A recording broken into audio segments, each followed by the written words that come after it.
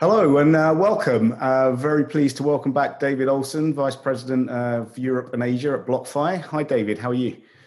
Hi, Paul. I'm very good. Thanks. Good. Thanks for coming back.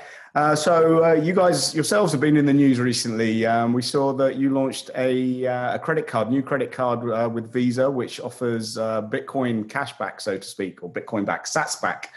Tell us a little bit about how that came about and what's going on there. Yes, absolutely. I mean, it's something we're obviously thrilled about to get over the line. It's been in the works, and there's been a lot of people behind the scenes, toiling away over the last year to get it launched. We have a wait list now where people can sign up to get the card in Q1, and we've just seen thousands of people come on the wait list every day. And the card it's a credit card, not a debit card. We've seen some other companies in the space launch debit cards where users can spend their crypto. From BlockFi's perspective, obviously, with our client base being holders of long-term holders or investors in crypto, we thought the best fit was a credit card where they can get Bitcoin rewards, and that's really, they want to collect more Bitcoin, not actually spend it. Yeah, no, absolutely. And I guess there's not much use for air miles these days, so I think Bitcoin, absolutely, holding Bitcoins definitely makes a lot more sense at the moment. So that's very cool. But when as they earn their rewards, where are they actually held? The Bitcoins, is that a kind of a BlockFi wallet? Exactly. So it's tied in with BlockFi's platform. So they'll open an account with BlockFi and then have the Bitcoin placed into the BlockFi account. And then they can start to earn interest on that. So they get a Bitcoin reward, and then they get interest on top of the Bitcoin reward, which is better better than most scenarios. Definitely. That you could better find your average high street bank account. Definitely. No, what jurisdictions does it cover at the moment? I'm in the UK. Can I get one?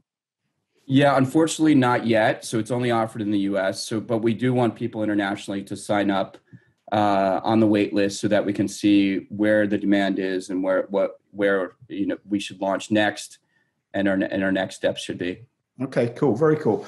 And so back to the bread and butter stuff. What are we seeing in the lending markets now? How have things changed or adjusted over the last few weeks? Sure. So we saw the dramatic move up in Bitcoin to all-time highs, and dollar rates followed that move up with rates skyrocketing for dollar borrows, and also reflected in the futures premium across in the CME and other overseas exchanges. With Bitcoin pulling back, we've seen the futures premium come in, but dollar rates have remained persistently high. On the coin borrowing side, for hedging or for shorting, we haven't seen a lot of action. It was quiet, obviously, during the run up, and it's still quiet, which is, if you just look at it from a technical standpoint, is somewhat of a bullish indicator. We're seeing retail still very interested in financing crypto and leveraging their crypto for various reasons, or to buy more for other uses, which is which we're also seeing as somewhat of a bullish indicator as well. Sure, and I guess obviously the story of the last few months has been about more institutional adoption. We've seen those metrics from exchanges where kind of buy orders have been coming in, and then quickly followed by Bitcoins being removed from exchanges, so indicating that that's long-term holders coming into the market. With your on the institutional side, are you seeing those same people happy to immediately loan out those coins as well? Is that putting pressure on the rates? Is that becoming just a natural strategy for people?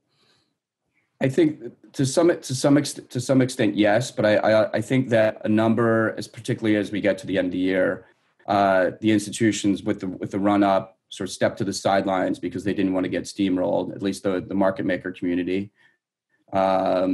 And then you're also seeing an effect of institutions just sort of cleaning up their balance sheets for year end. So right now we're seeing somewhat more of a retail driven market, right, at the moment. Okay, and now that we kind of building up some kind of data points, because obviously the lending market is relatively new still. Are we seeing these as good indicators in terms of what the rates are telling us in terms of direction of the market, in terms of like the US dollar lending rate versus Bitcoin lending rate? Yeah. So in the last run up, when we had the small pullbacks and the futures basis came down, dollar rates remained persistently high.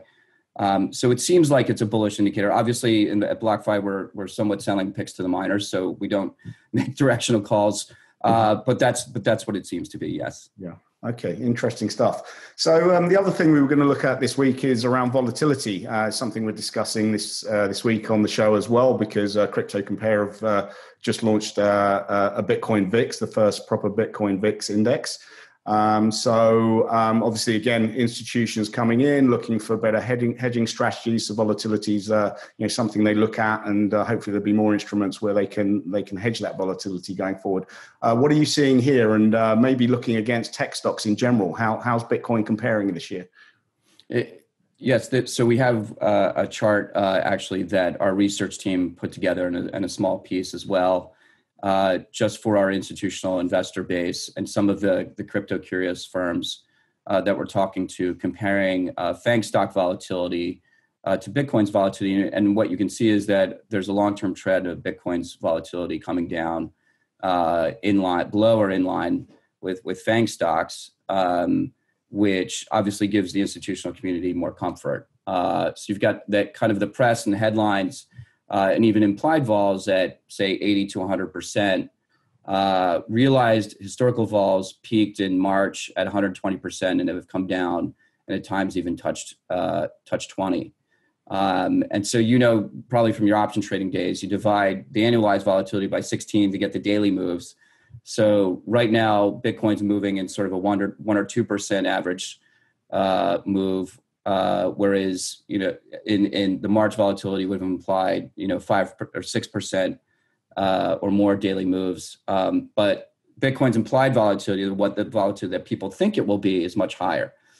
So I think it's a really good piece to point out to investors that actually Bitcoin trades a lot like it is a new technology, and it's benefited from that trend in the market, and it's trading at below or in line with FANG stocks. And what about gold? Because we've had this story that is Bitcoin finally replacing gold as the safe haven asset and the kind of inflation hedge? What's it looking like now against gold? Yeah, so we looked back at the last 3 months. You can see a pretty wide disparity in performance between Bitcoin and gold, with Bitcoin, even with the recent pullback, outperforming gold, and a real rotation, or at least a rotation in sentiment, as we're seeing it.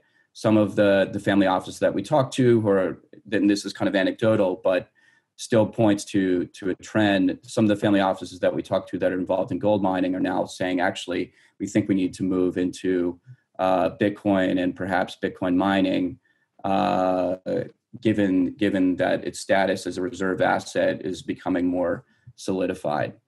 Right. So really interesting from sort of the bottoms up, and then obviously it's been in the press quite a bit that so-called digital natives or millennials are more entranced or more taking a better liking to Bitcoin for their portfolios and for diversification than gold. Yeah, absolutely. And with their BlockFi credit card, stacking sats, yes, it makes more sense in the long run. Great stuff. David, fascinating as always. Thank you so much for joining us again, and look forward to having you back in the new year. Wishing you and the team a very happy and healthy holidays as well. So we look forward to seeing you soon. Great. Thanks, Paul. You too. Thanks. Cheers.